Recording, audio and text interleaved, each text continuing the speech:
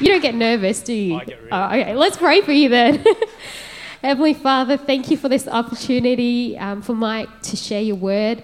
I pray that he's able to impart what you've showed him clearly, with fervor, with wisdom. And I just pray that what he says, God, will not return void, Lord. And I just pray that our hearts will be fertile. You take away any anxieties or worries or nervousness or anything that's not from you. Give him a sound mind, Lord, to preach your word, Lord. And I just pray you'll anoint him and you'll bless him and you'll bless us today as we receive. In Jesus' name, amen. Amen. Thanks, Mike. Amen. Thanks, Delaney. That was great. 2022, huh, guys? Wow. So, hello, church. Hi, how's everyone going? Hello, Zoom church. How are you? Yep, I can see everyone on the wall. 2022. What an interesting one, huh? At the start of on New Year's Day, we had a wedding to go to, Maggie and I. And I remember sitting next to one of Maggie's colleagues, and I was just saying to him, I hesitate to say that 2022 will be a better year because I remember this time last year I said the same thing, and then 2021 happened, right? And he agreed, and so we didn't say anything, and then everyone at the wedding got COVID. So, but we're doing a lot better. We're doing a lot better now. We've come out of isolation. And actually, I want to make a special mention to the church community. Thank you for all your messages of support. Thank you for all the deliveries of food. We've got this fgm.org.au/COVID care, and I just encourage those who do have the extra resource to participate. Those who need that care also sign up. It's great to be connected with such a loving, caring community. So thank you, FGA. It's been about a year since the last time I spoke, and I don't know if you guys remember, but I spoke about making godly decisions. And then I invited Millie up here. Do you guys remember? I invited Millie up here and I asked her if she loves me, and she said no. And that's why she's not here today. She's at home at Zoom, watching on Zoom. Hi, Millie. I told her I'd say hi. Hi, Millie. What's that? You love me? Oh, good. Okay, cool. Good. So as Maggie mentioned, actually, we've spent the last couple of weeks at home potty training. And for those of you who have grown-up children who've kind of wiped that memory from your memory banks, or for those people who are about to have kids, it's basically a couple of weeks where you follow your toddler around with a mop. But yeah, she's doing really well now. She's adjusted, and we're ready to go back to childcare. So everything it can only go up from here. 2022, right? So we've started this series called Love Wisdom. And when Chris asked me to speak in this series, I said, well, what do you want me to speak on? And he goes, I want you to speak on why wisdom. So my message is called Why Wisdom. And at first I thought, okay, why wisdom? That sounds fine. And then I started to think about it, and I was like, why wisdom? That's actually a pretty tough topic, right? Like, it's almost like, why not wisdom?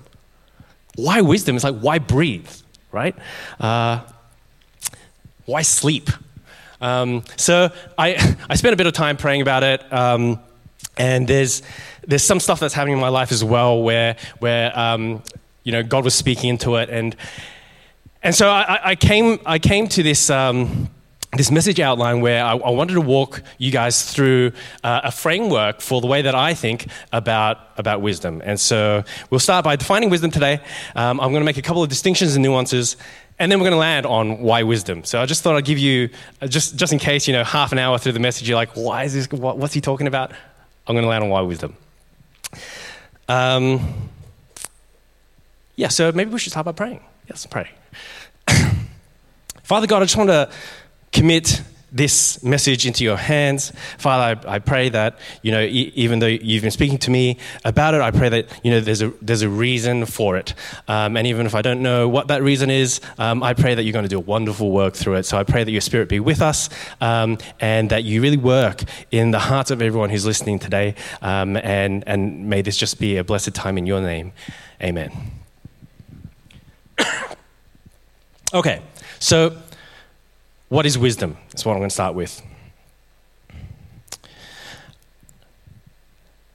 When someone asks me, what is wisdom? Or what is anything really? I always start by asking the question, well, who's asking? What's the subject matter? What is the specific context in which you're asking what is wisdom? For example, here's some wisdom. Don't wee on the floor, wee in the potty. Right? This is wise for toddlers who are toilet training for the purpose of learning how to manage their own bladders. And I promise this is the last time I'm going to talk about potty training today. And so I wanted to kind of unpack this idea of what is wisdom. Pastor Benny Ho, last week, he talked about the application of knowledge. So we're going to start with something simple. This is just as an example. Spend less than your income. That's wisdom, right? And he pointed out to us that wisdom is the application of knowledge. In this particular instance, the knowledge is that your wealth or your balance of wealth will get depleted if more goes out than comes in.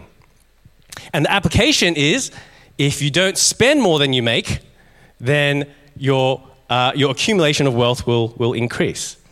So one of the things that Pastor Benny mentioned last week was that you can't have one without the other, right? You can't have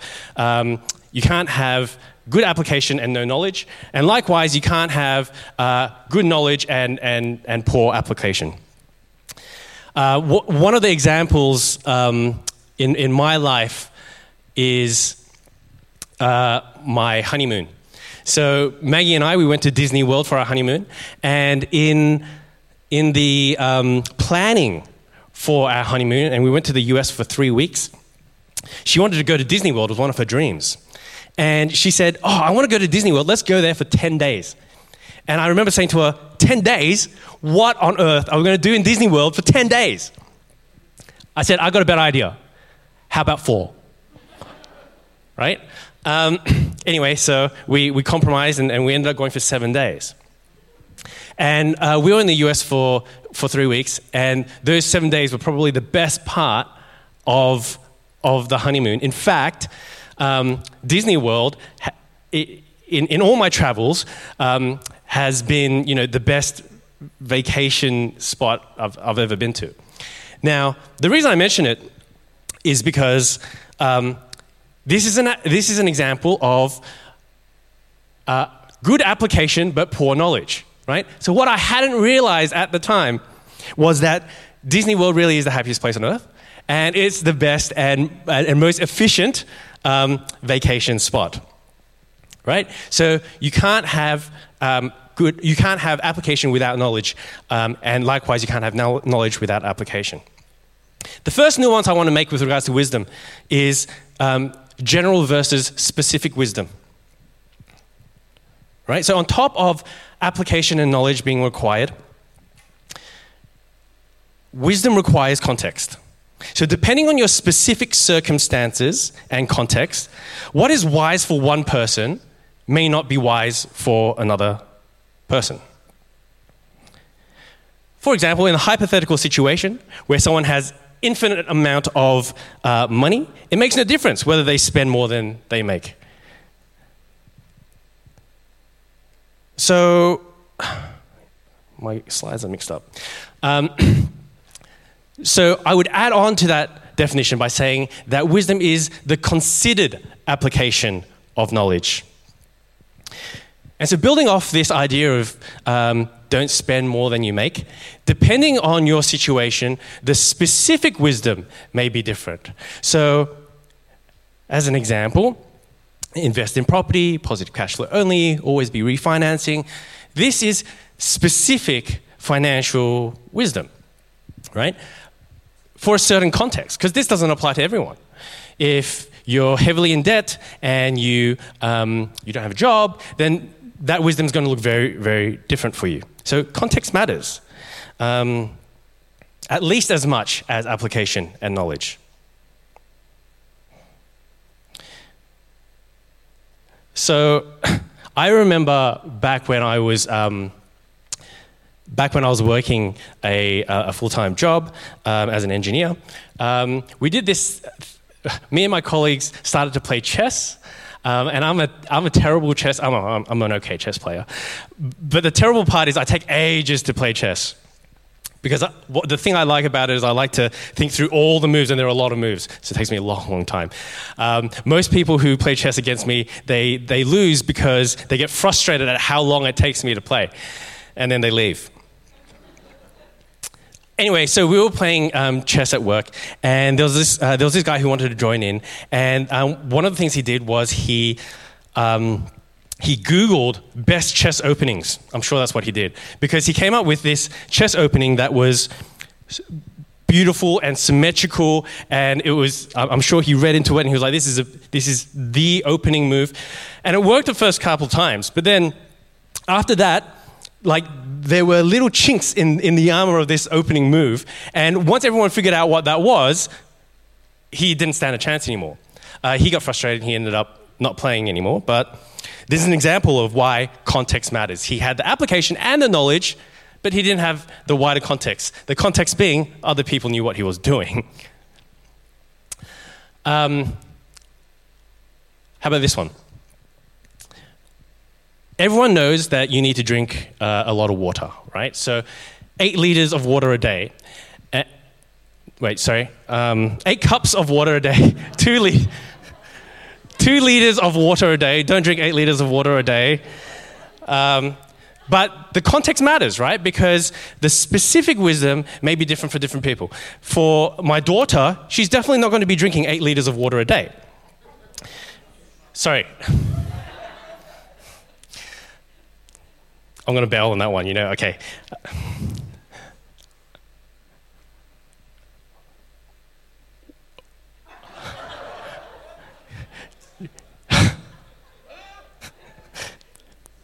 Water consumption is not a tenet of our faith, okay? So do not take health or medical advice from FGA. Okay, sorry. Okay, so considered application of knowledge is wisdom. The last nuance I want to make today is worldly versus godly wisdom, right?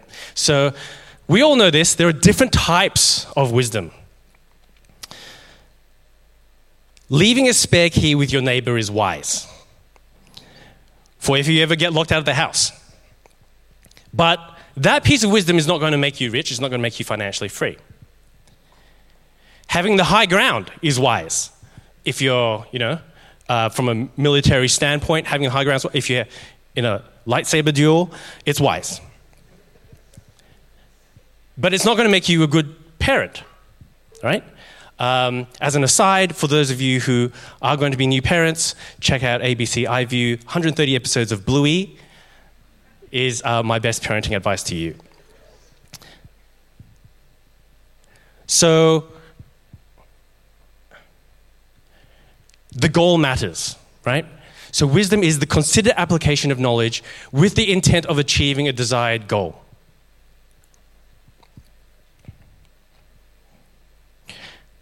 So we're going to have a look at a piece of financial wisdom that Jesus doled out.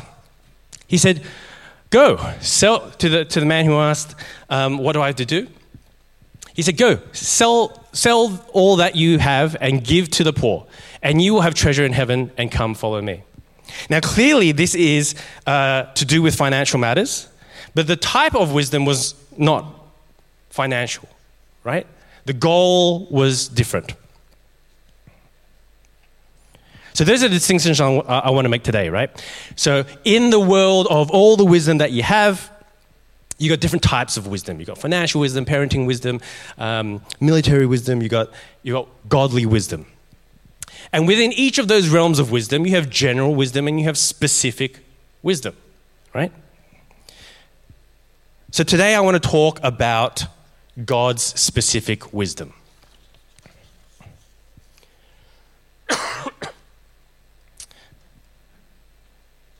So what does God's specific wisdom look like? You know, if only we had some sort of text that could give us some guidance as to what God's wisdom looks like.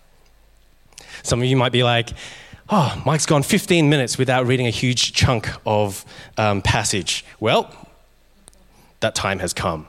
Today we're going to look at 1 Corinthians chapter 2, verses 6 to 16. I'm going to read it out, and then we're going to go through some of the things that Paul is trying to teach us about God's specific wisdom. Verse 6. Yet among the mature we do impart wisdom, although it is not a wisdom... Sorry, it's too small. Although it is not a wisdom of this age, or of the rulers of this age, who are doomed to pass away. But we impart a secret and hidden wisdom of God, which God decreed before the ages for our glory. None of the rulers of this age understood this, for if they had, they would not have crucified the Lord of glory. But as it is written,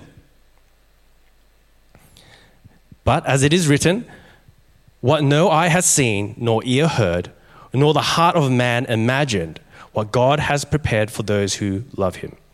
These things God has revealed to us through the Spirit. For the Spirit searches everything, even the depths of God. For who knows a person's thoughts except the spirit of that person, which is in him? So also no one comprehends the thoughts of God except the Spirit of God. Now we have received not the spirit of the world, but the Spirit who is from God, that we might understand the things freely given to us by God. And we impart this in words not taught by human wisdom, but taught by the Spirit, interpreting spiritual truths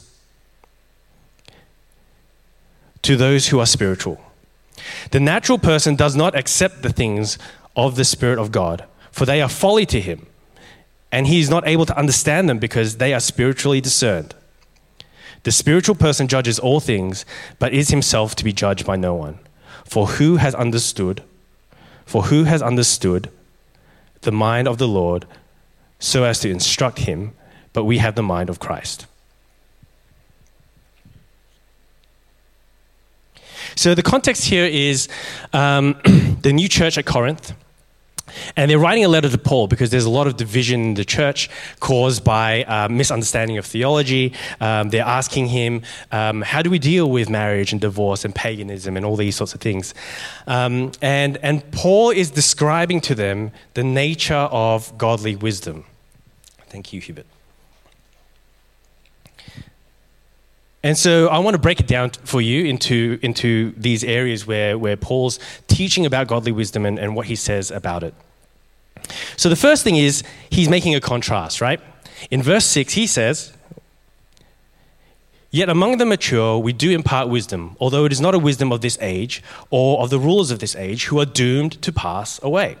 He's making a contrast here. He's telling us what godly wisdom is not. It is not of man. Because the ultimate destination for those who adopt worldly wisdom is that they are doomed to pass away. You might look good for a while. You'll drive fancy cars. A lot of people might look up to you. But ultimately, you're doomed to pass away. So godly wisdom is, verse 6, not of this age. It's not of man. Instead, in verse 7, he says, "It is secret and hidden, but for our glory." He's talking about the nature of godly wisdom. It's for our glory. It's not for our entertainment. It's not for our financial freedom. It's not, for family unity. it's for our eternal glory. And sometimes I feel like we can lose sight of that. We can lose sight that the desired goal of godly wisdom is our eternal glory.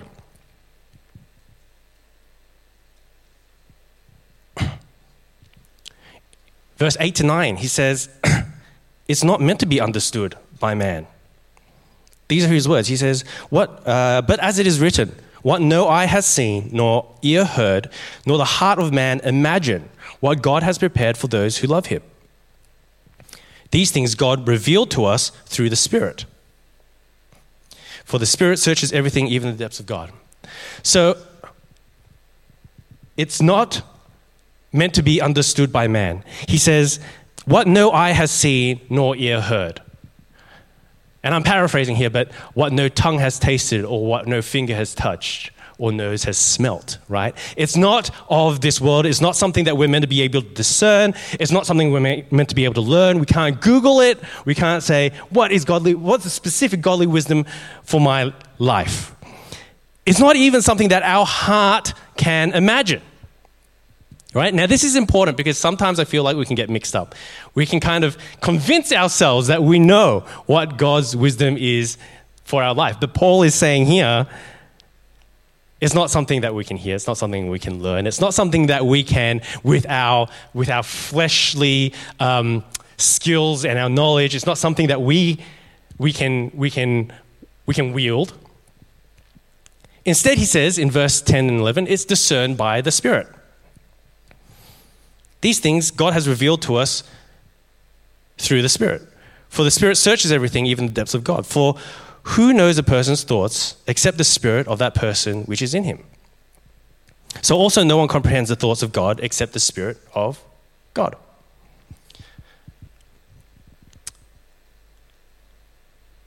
Who here can read minds?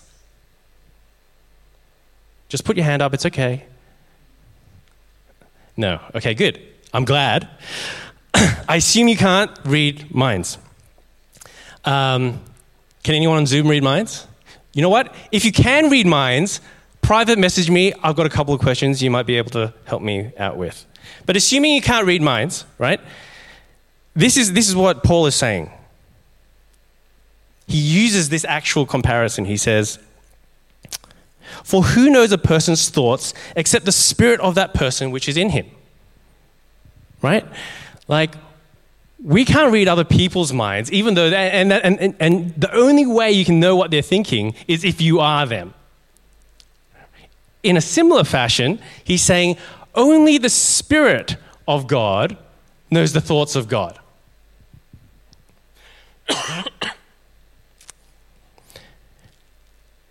So, godly wisdom is discerned by the Spirit of God, who knows all contexts, he knows all applications, and he has all the knowledge, right?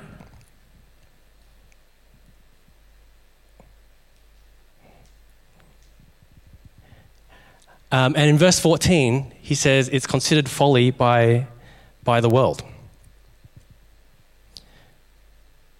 And this is the one that's toughest for me, because for those of you who know me well, I hate looking like a fool. And I feel like that's a fleshly thing. I feel like that's not isolated to me, right? Like, I like to protect myself by knowing a lot of things, by being able to be quite capable. But here Paul is saying that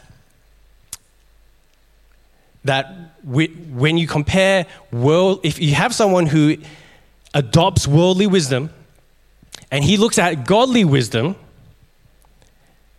he will say that you look foolish. Now, that's not to say that you should just do foolish things. That's not godly wisdom. He's saying that if you were to have a different goal from God, if your desired goal was, say, to have a lot of influence, to be on top of your game, to be a CEO, whatever it is, right? If that's your goal, then in comparison, when you look at someone who's following godly wisdom, you're going to look at them and you're going to say, that's foolish, right? So godly wisdom is considered folly by the world. What does that look like? Okay, so we've got Joshua, who when he goes to Jericho, what does he do? He spends 7 days marching around the walls of Jericho. Now, I'm not a military mastermind, but I would say that in the history of the military, that's never been a tactic that has been replicated. Marching around the walls of a city for 7 days. When Paul and Silas were in jail, and Paul, by the way, had a get out of jail free card, in that he was a Roman citizen. What did they decide to do there? The Spirit was saying, sing praises. I don't think that has been a legitimate, there was no worldly wisdom there that said that, this is what you should do when you are imprisoned.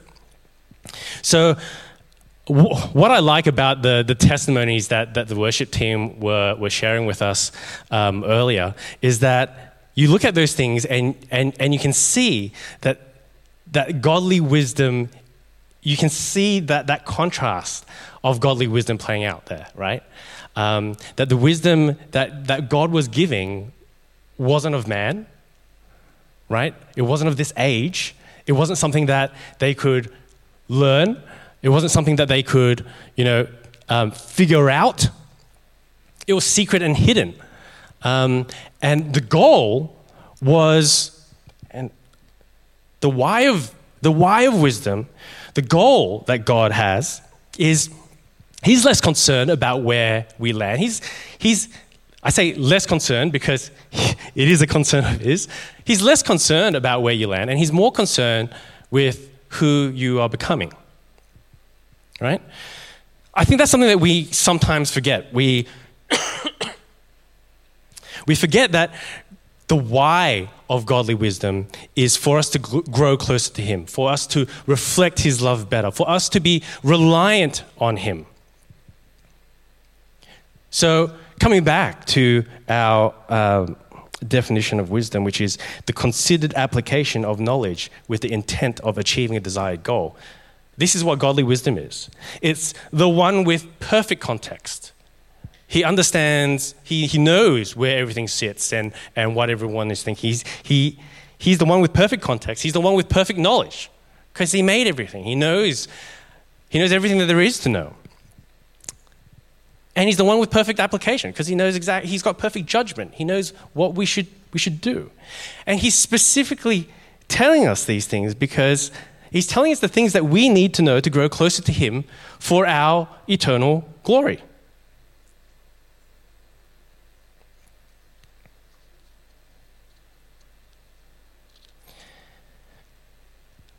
So I started executive coaching recently. So I got an executive coach. She's a Christian as well, and it's been really helpful. She's kind of revealed to me a few things about myself. She uses this specific model that I'm not really that well versed at. But so I went through a couple of sessions with her recently, and I was reporting back to my wife. I told her, so her name's Candace, and Candace told me today that I'm a very logical person, but I'm not very in touch with my emotions. I'm prone to shutting off from the world, and that's something that I need to work on. And at that point, Maggie was like, "You had to pay someone to tell you that?" I could have told you that. I've been telling you that. But she dug down another level, right? And she was talking to me about my core fear. And everyone has a core fear. And what I learned about myself through this process is that I am greedy. Not in the traditional sense of thinking in terms of, well, it is in the traditional sense. So to nuance it a little bit more, I'm greedy in the sense that I'm protective of my time and resource. For instance, one of the reasons why I'm prone to shutting myself off emotionally, apparently, is because I fear that if I was emotionally available to people, that my limited emotional tank would get drained quickly. So I protect myself by knowing a lot. I seek out knowledge as a buffer of. It's a self-preservation mechanism, apparently, and I've built or architected a life and career that ensures that I'm self-sufficient. I can look after myself. I don't need to rely on anyone. Because at my core, I'm fearful that I won't have enough. And so that's how I've gone about reacting to that core fear. And one of the things that has been a recent revelation for me through this process is, even though people may look at that from a worldly view and say, oh, he's done a lot of wise things to establish himself into a position where he has ample time and resource to do whatever he wants, really. And what this...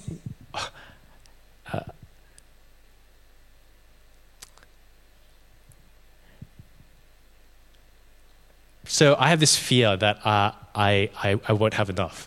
And what God was telling me through this process of realizing that I have this core fear of not having enough is that even though the worldly wisdom is for me to fix this problem, the godly wisdom is to say that this is a fear that you're not meant to conquer on your own, right?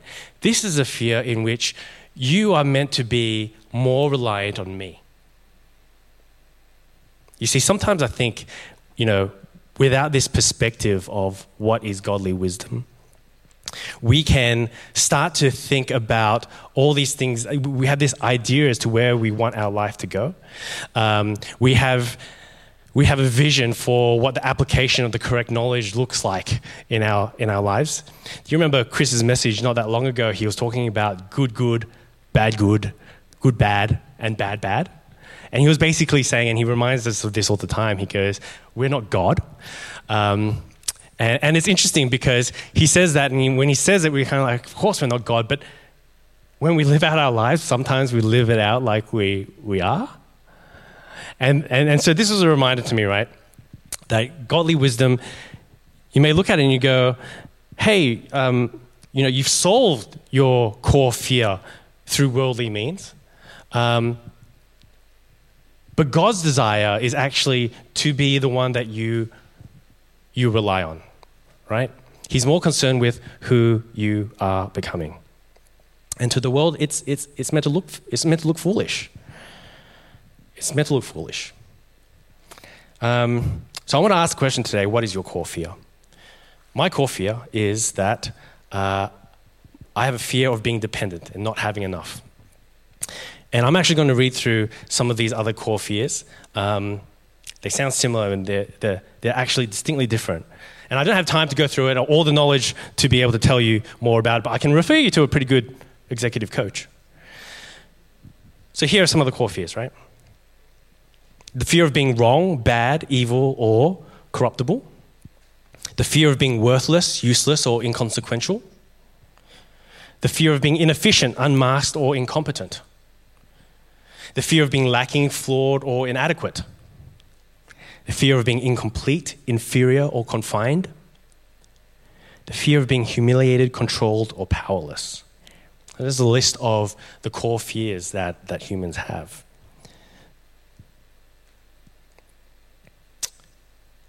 So like I was saying, we can solve for these problems in the worldly sense.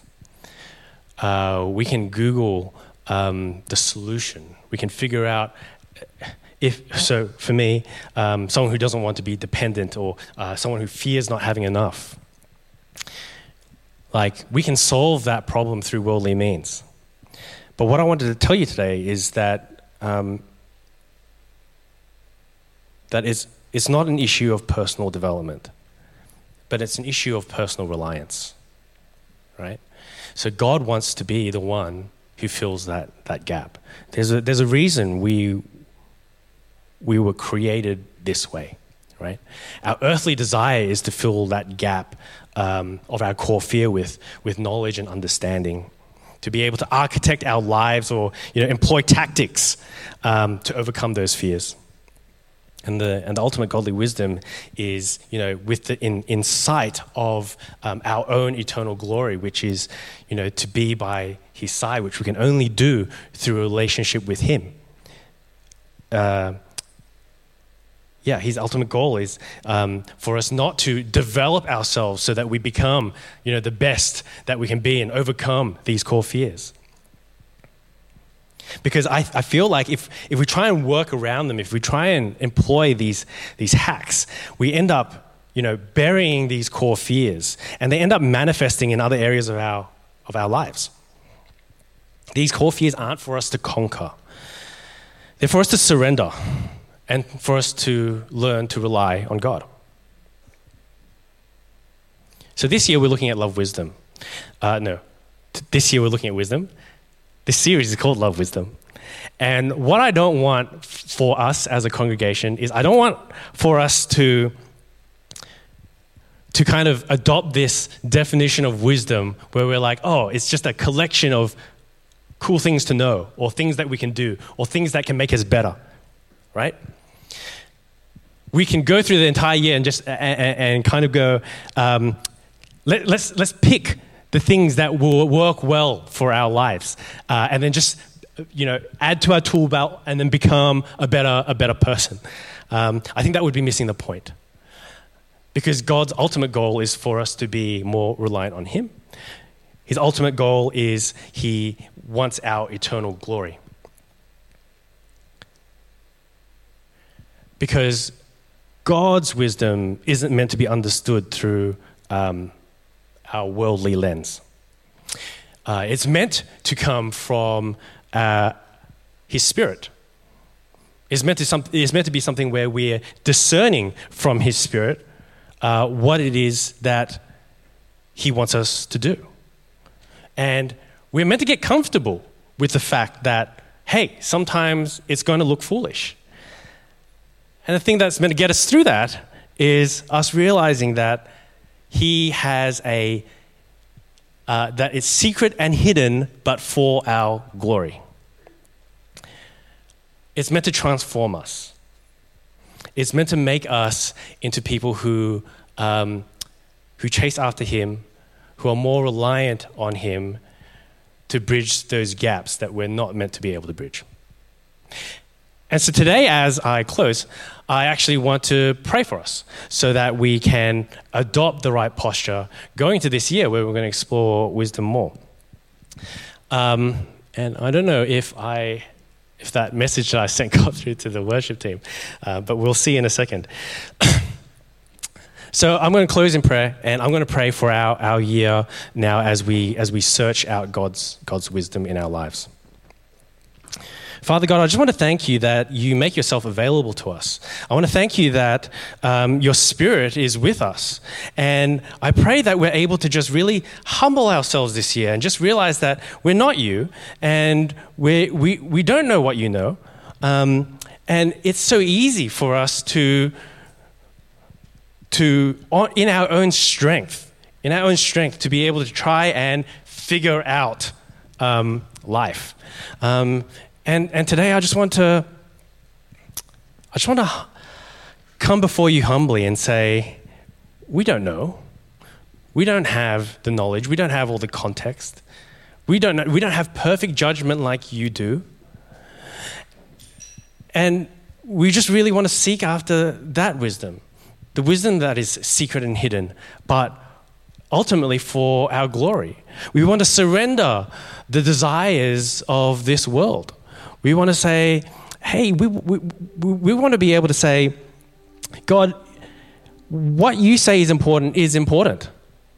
And the things that we think are important, they're not important. And so, Father, as we seek out wisdom this year, we pray that You provide us with fresh revelation, that You show us more of who You are, and and that your Spirit really empower us and reveal to us the aspects of our lives where we just need to be more reliant on you, on your strength. And we want to surrender this idea that we're meant to look good for the world. That, we've got this perfect picture of where we're meant to end up being. And we want to say, God, you have that perfect picture. And the world may look at us and say it's foolish, but we don't care anymore.